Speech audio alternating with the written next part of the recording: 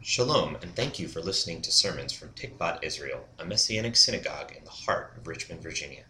Listening to the podcast is great, but if you want the full experience, please join us Saturday mornings at 10 a.m. for our worship service. We are located at the corner of Boulevard and Grove, across from the Art Museum.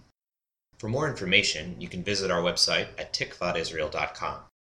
There you can support the ministry, learn more about Messianic Judaism, and contact us with any questions or comments. May Hashem bless you through the hearing of His word. Shabbat Shemayim, our Father in heaven, thank you that you have visited us by your presence this morning, O God, and that your love for us is so strong and able to rescue us. And we pray that your word would penetrate our hearts, that we would come away with something from you, O God, that I would become less, that you would become more, and that your people would be built up and edified. And in Yeshua's name we pray. Amen. So there were two guys working for the city quite busily along the side of the street. One guy was frantically digging holes, and the other guy was quickly filling them back up with the same dirt. They went along like this for hours until someone came by and saw what they were doing. What is going on here? How come this guy is digging a hole and the other guy is just filling it back in? Is this a good use of our tax dollars? Well, one of the men answered, well, you know, that lazy guy who plants the trees took the day off again, so here we are. This brings us to the question, what? Bonnie likes that. She works for the city, yeah. Or she did. She's retired. Okay. Yeah, all right. Okay, so this is derailing quickly.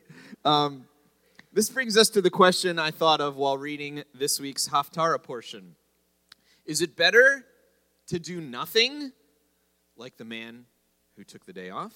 Or is it better to do too much, like the two guys that were digging the holes and filling them back in? Which do we tend toward? Do we tend to be lazy and passive, or do we run around like a frantic chicken trying to put out fires? I was mixing too many metaphors there, but I think you get the idea. Some people like to confront, to challenge, to be active all the time. Some people just kind of like to let things go, keep the peace, go with the flow, right? We could probably identify with one of those two, right? Am I seeing nods or yes? Okay. All right. So let's take a look at our portion for the week. Of course, the rabbis chose the Haftarah portion from the writings and the prophets because there's some kind of link to the Torah portion, and I think I found it. So here is, we're going to start with a little Hebrew, because you guys like Hebrew? Yeah, all right. So this is from the Haftarah portion here. Who can read this? We'll see if we can read it together. V'hamelech David Zakein ba bayamim. All right? So let's try that. Why don't you repeat after me? Let's see if we can do this. V'hamelech David Zakein. What do you think Zakein is? Yes, I'm acting it out for you. Old, right? Ba bayamim. So this is, Zakein is also the word for elder, right? We have Zakanim, we have elders in our community. So I could say Eric Zaken, right? And he wouldn't be offended because Eric is an elder, right? There's another way we could translate that, but we won't go there, right? Okay. Anyway, so are you offended? No. No, he's old. He's owning it. Yeah, that's good. Yeah, all right. He's old and wise, and yeah, that's the way it is. Okay, so the whole thing literally is King David was old, and many days had come, or usually it says advanced in years. This is how the Haftarah portion begins, and it's linked to the Torah portion by this exact phrase in Hebrew. Do you remember hearing this earlier about another patriarch in the Torah portion? Who are we talking about in the Torah portion? Abraham, Avraham. So this is what it says in the beginning of our Torah portion, or in somewhere in the Torah portion, which we read which Kathy read earlier. Let's see if we can read this. Va'avraham zakein ba beyamim. Same phrase, right? Except instead of King David, now it's Abraham. Okay? So when you see common Hebrew phrases, that invites us to do what? To compare and contrast these two lives, David and Abraham, especially how they acted in the latter part of their life. What was going on here? These are two men, of course, that were flawed, two men used by the Lord greatly, and both ancestors of Messiah Yeshua, who is over all. But I think if we look at the story here, we'll find a startling difference between their, let's say, retirement years, okay? So in this week's Torah portion, Abraham buries his wife Sarah, and then even in his grief, he's looking forward. He looks toward the inheritance and future of his son Isaac. We read a little bit of that. And by making sure that he finds a wife of noble character, of common values, who is able of her own free will to choose to partner with Isaac, his son, and to bring forth a peoplehood that would bring blessing to all the nations of the earth. So this was a big deal. And Avraham is introduced in the episode like this, and we know the first part of the sentence. He was old and full of days. But there's a second part of the sentence. It says, and Adonai had blessed him in everything. Do you remember reading that earlier in our Torah portion? All right? And our Haftarah portion has the same phrase, but the end of the sentence is quite different. This is what it says. King David was old, advanced in years, and he couldn't get warm, even when they covered him with many clothes. David is only 70 years old at this point, right? And but he's a mere shadow of the man that he was in his youth. Remember, this was the guy who took down a giant with just a couple stones. He wrote a great chunk of the Psalms on his harp. He was a worship leader. He was called a man after God's own heart. So what's going on here? Why is he in this state? Well, I think we can trace David's downfall to the episode with Bathsheba. And this is a pretty famous story, but let's recap. So he is a younger man at this point. He sees a beautiful woman on the roof, but it turns out she's married. So he has her husband killed in battle, and then he takes her for his wife, and he thinks, oh, I got away with this great scheme. I'm sitting high here, right? But his friend Nathan confronts him with a story. And he tells a story about a man who had a little lamb that he loved like a child, right? And how a rich man came and took the lamb and that he loved, and he threw a big party for himself and slaughtered the lamb. And David was outraged at this man. And then Nathan says, actually, you're the man, right? He confronts him with this story, and that's what happens. And so David repents, and we have the kind of aftermath of that. The first child from David's union with Bathsheba, she dies as judgment for David's heartless actions. But then Bathsheba has another son. Do we know who this is? This is Solomon, right? Okay? And Solomon, of course, lives. So let's look at David's behavior after this episode, because we might not be as familiar with this. And this is one of the reasons that we're preaching through the Haftarah portions, because, kind of getting a sense of these other sections of the scripture that we might not know as well. So what happens? 2 Samuel 13 has a very horrifying story about Amnon and his desire for his half-sister Tamar. These are all David's children in some way. Tamar is also the full sister of Absalom, who will come up later. And this whole thing mirrors the David and Bathsheba story, if you think about it. And verse 21 simply says, when King David heard about all these things, he became very angry. But his anger didn't lead to disciplining or correcting Amnon or addressing and comforting Tamar, his daughter, or speaking to Absalom, the full brother of Tamar, who ended up building up resentment toward Amnon, which led him to avenge his sister, and he kills Amnon. Are you following with me? So there's all this, murder and anger building up. And then Absalom flees to avoid being avenged himself, right? And David, again, is passive here, and he had to be persuaded to reach out to Absalom. He's just kind of brooding, and one of his advisors is like, you should probably go see your son, right? And has to prod him, because he's just like, oh, I miss him, but I don't know what to do, right? And it took years for him to confront Absalom or even see his face. So there's a lot of time passing here.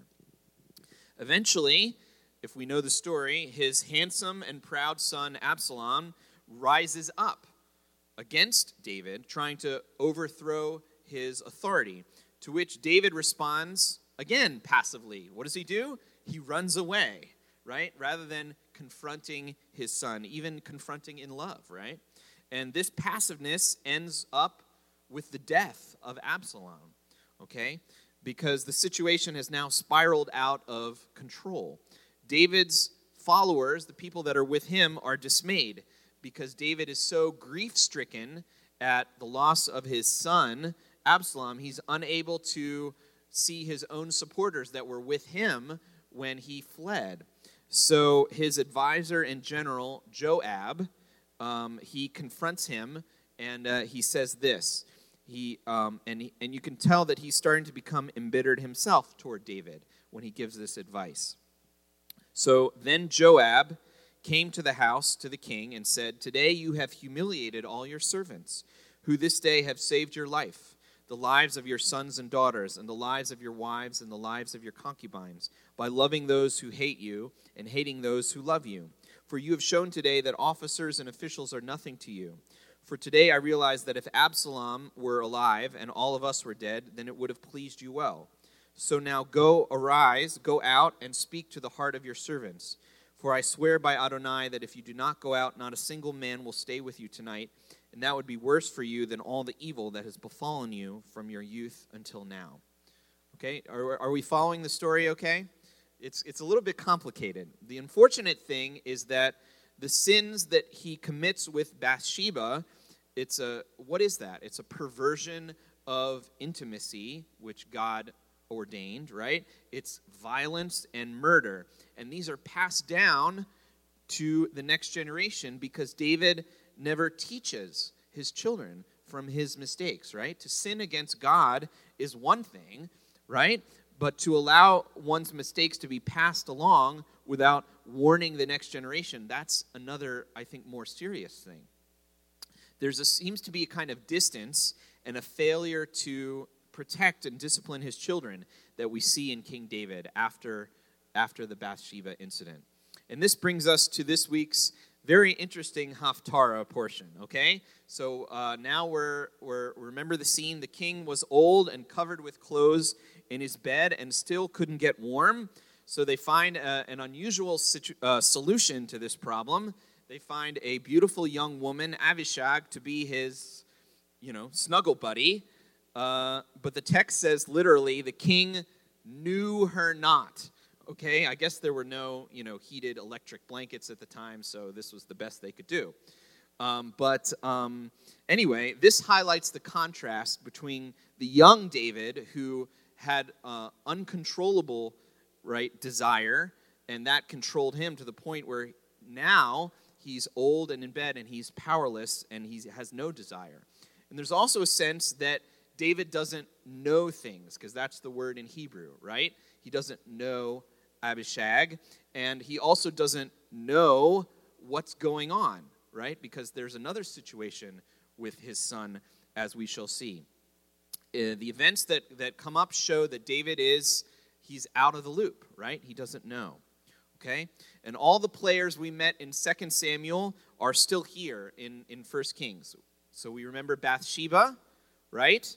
This is the wife he stole from another man. We remember Solomon, their second son together, We remember Nathan, his prophetic friend that kind of keeps him on track. And we remember Joab, who was his military advisor, who's now grown a little bit bitter. And so let's pick up the story in 1 Kings 1, verse 5. And here we get to know another one of David's sons, Adonijah, who is now, guess what? The king's oldest son since Absalom's death, right? So you think about what the oldest son, what the expectations would be there. Now Adonijah, son of Haggith, exalted himself, saying, I'll be king. So he prepared himself chariots, horsemen, and 50 men to run before him. His father had not scolded him at any time by asking, Why have you behaved this way? He also was a very handsome man, and he was born after Absalom. Okay, so what is the text showing us here? King David never disciplined him, right? He never interfered with his upbringing. He never questioned him. And we've seen that evidence before with Amnon and Absalom. It's this kind of policy of non-interference. This is the kind of parenting where everything the child does and wants is just fine. And we know that's probably not going to turn out so good, right? Okay? And the text also tells us this detail that he was handsome, like Absalom, right? Remember what happened with Absalom. Absalom rose up to try to take over the throne, and then he died in the process, right? So what do we think will happen next with David's continued inaction and with this son that's rising up to try to take the throne? Probably not something good, right? Let's follow it in verse 7. So he, that is Adonijah, conferred with Joab, son of Zeruiah, and with Abiathar the Cohen. Following Adonijah, they supported him. But Zadok the Cohen, Benaiah, son of Jehoiada, and Nathan the prophet, remember Nathan, Shimei, Ray, and David's mighty men were not on Adonijah's side. Then Adonijah sacrificed sheep, oxen, and fattened cattle by the stone of Zeholeth, which is beside En-Rogel, and invited all his brothers, the king's sons, and all the men of Judah, the king's servants. But he did not send an invitation. Maybe it got lost in the mail, right? He did not invite Nathan the prophet, Benaiah the mighty men, or Solomon his brother, right? But Nathan spoke to Bathsheba, Solomon's mother, saying, Haven't you heard that Adonijah, son of Haggith, has assumed the kingship, and our Lord David doesn't know it? Now come, please let me give you advice. Save your own life and the life of your son Solomon. Go at once to King David and say to him, My lord the king, haven't you sworn to your handmaid, saying, Surely your son Solomon will become king after me, and he will sit on my throne? Then why does Adonijah reign? Behold, while you are still there talking with the king, I will come in after you and confirm your words. So what's happening here?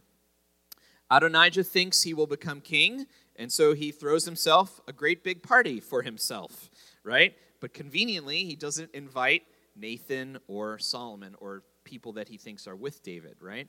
So Nathan and Bathsheba, they have to construct a way to confront this ailing king on his deathbed because he doesn't know what's going on. So Bathsheba here shows a little bit of what I would call shrewdness, okay? So she kind of takes Nathan's advice, but she kind of does her own thing as well. So let's see what happens. So Bathsheba went to the king into the chamber. Now the king was very old, we know this, with Abishag the Shunammite serving the king. So Abishag is there. Bathsheba bowed and prostrated herself to the king, and the king asked, What troubles you? She said to him, My lord, you swore by Adonai your God to your handmaid, Surely Solomon your son will be king after me, and he will sit on my throne.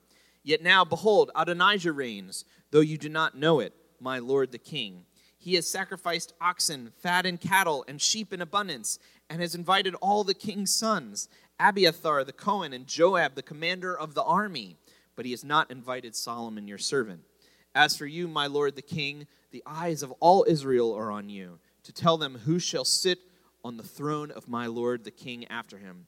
Otherwise, it will come to pass, when my lord the king sleeps with his fathers, that I and my son Solomon will be considered traitors. A few things to notice here, okay? Remember Abishag, the snuggle buddy? She's right there serving the king when Bathsheba comes in to address him.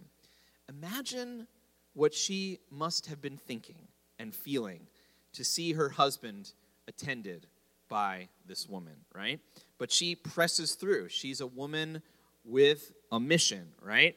And she states that Solomon, their son together, was promised the throne by King David. But there's a problem with that. Problem is, this is never mentioned in the biblical text. So there's two possibilities. The promise that a descendant of King David would rule over Israel forever was covenanted by God. It has to be a descendant, but not that it would be Solomon specifically. So what's going on here? Well, perhaps David indicated this to her at some point. He said, your son Solomon will reign after me, but it's not in the text. It's not in the scriptures, right? That's possible. Who thinks that's what happened? Yeah, okay. All right, couple people. All right, and there's another possibility. What's the other possibility? She's doing a little bit of finagling here, right? Okay, so she's advocating for her son as the chosen king, right? This would have some precedence in the scriptures. Remember, Rebekah convinces Jacob to do what? To deceive the ailing father, right? And to dress up like Esau to impersonate his brother so that he can get the blessing of the father, right?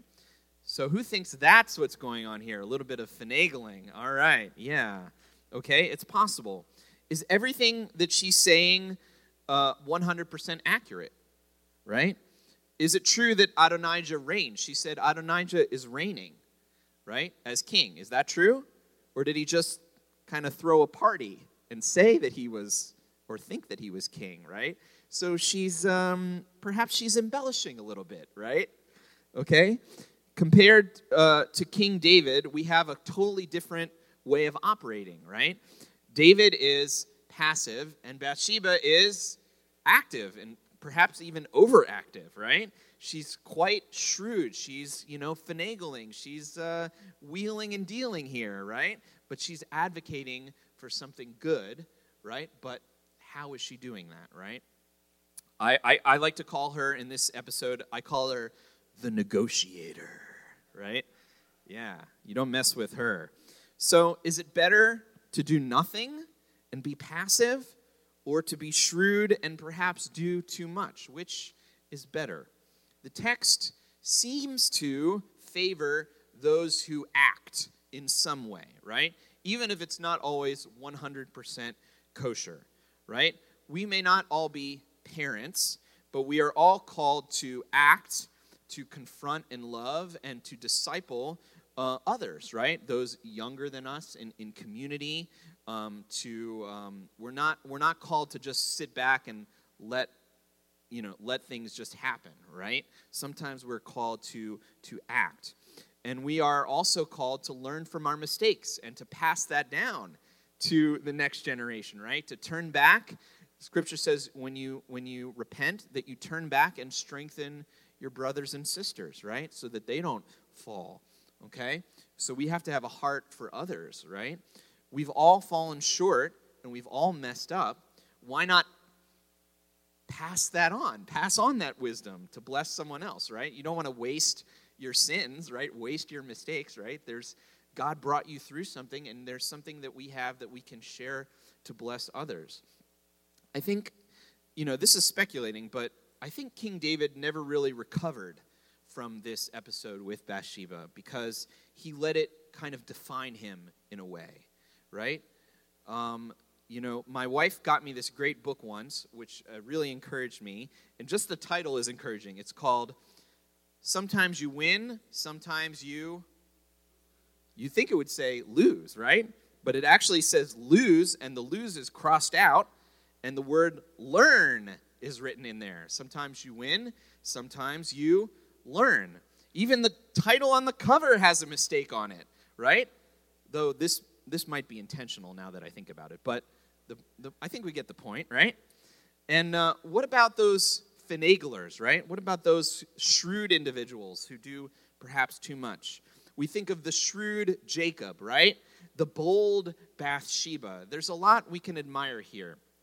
Bathsheba's name is interesting. Do we know what her name means? This kind of helps us interpret. Bat Sheva. What's Bat? Bat, no, that's Bait. Bait is house. Bat is daughter, and Sheva is oath. Daughter of the oath here, right? So she's really living up to her name, and she clings to the oath of King David, and she leans on the covenantal promise of kingship of David, which is being built by God, right? So the values of Jacob and Bathsheba are good, but, we would say their methods need a little bit of refining, right? These stories also highlight that God is clever and God is shrewd in dealing with us. And he can use his sovereignty, he can use all things work together for his divine purpose, for the good of those who love him. And of course, we see that Solomon was God's choice, right? And the eternal kingship of the house of David, however, would not flourish really under Solomon. It kind of got started a little bit, but that promise of the king that would rule forever in the line of David, that didn't really happen until years later, right? The unlikeliest of kings shows up, a descendant of David, the seed of David, and the seed of Abraham. And this king strikes a really interesting balance because he's not passive, right? But he doesn't struggle and scramble for power, right? This is what Jacob and this is what Bathsheba are doing. They're scrambling for that throne. Where does that come from? That comes from Adam and Eve. They're grasping at power. They're trying to overtake the throne of God, just like Absalom and Adonijah did, right? But what does that lead to? But this king that I'm describing, this descendant of David, he walks humbly. He responds with forgiveness. And he says things like, the first shall be last, and the last shall be first. Ladies and gentlemen, brothers and sisters, one greater than Solomon is here because he served the least of these, Yeshua, the Messiah. Baruch Hashem. Let's pray. Abba, thank you that you've given us these very interesting stories that shed light on what we're supposed to do and the choices that we make in our lives, Lord. Help us not to do too little, O God, and to be passive. And help us, Lord, not to do too much and to finagle and scramble for power, Lord. But help us to walk as you walked, O Lord Yeshua, to walk in humility, to walk in forgiveness and in deference, Lord, and to be a blessing. And help us also, Lord, to pass on to our children and to our brothers and sisters the things that we've learned from you, Lord, that when we do end up confronting, that we do so in love and with a hope that we can bless someone else from what we've experienced, oh God, because you are the one who brought us through and you are faithful. And in Yeshua's name we pray.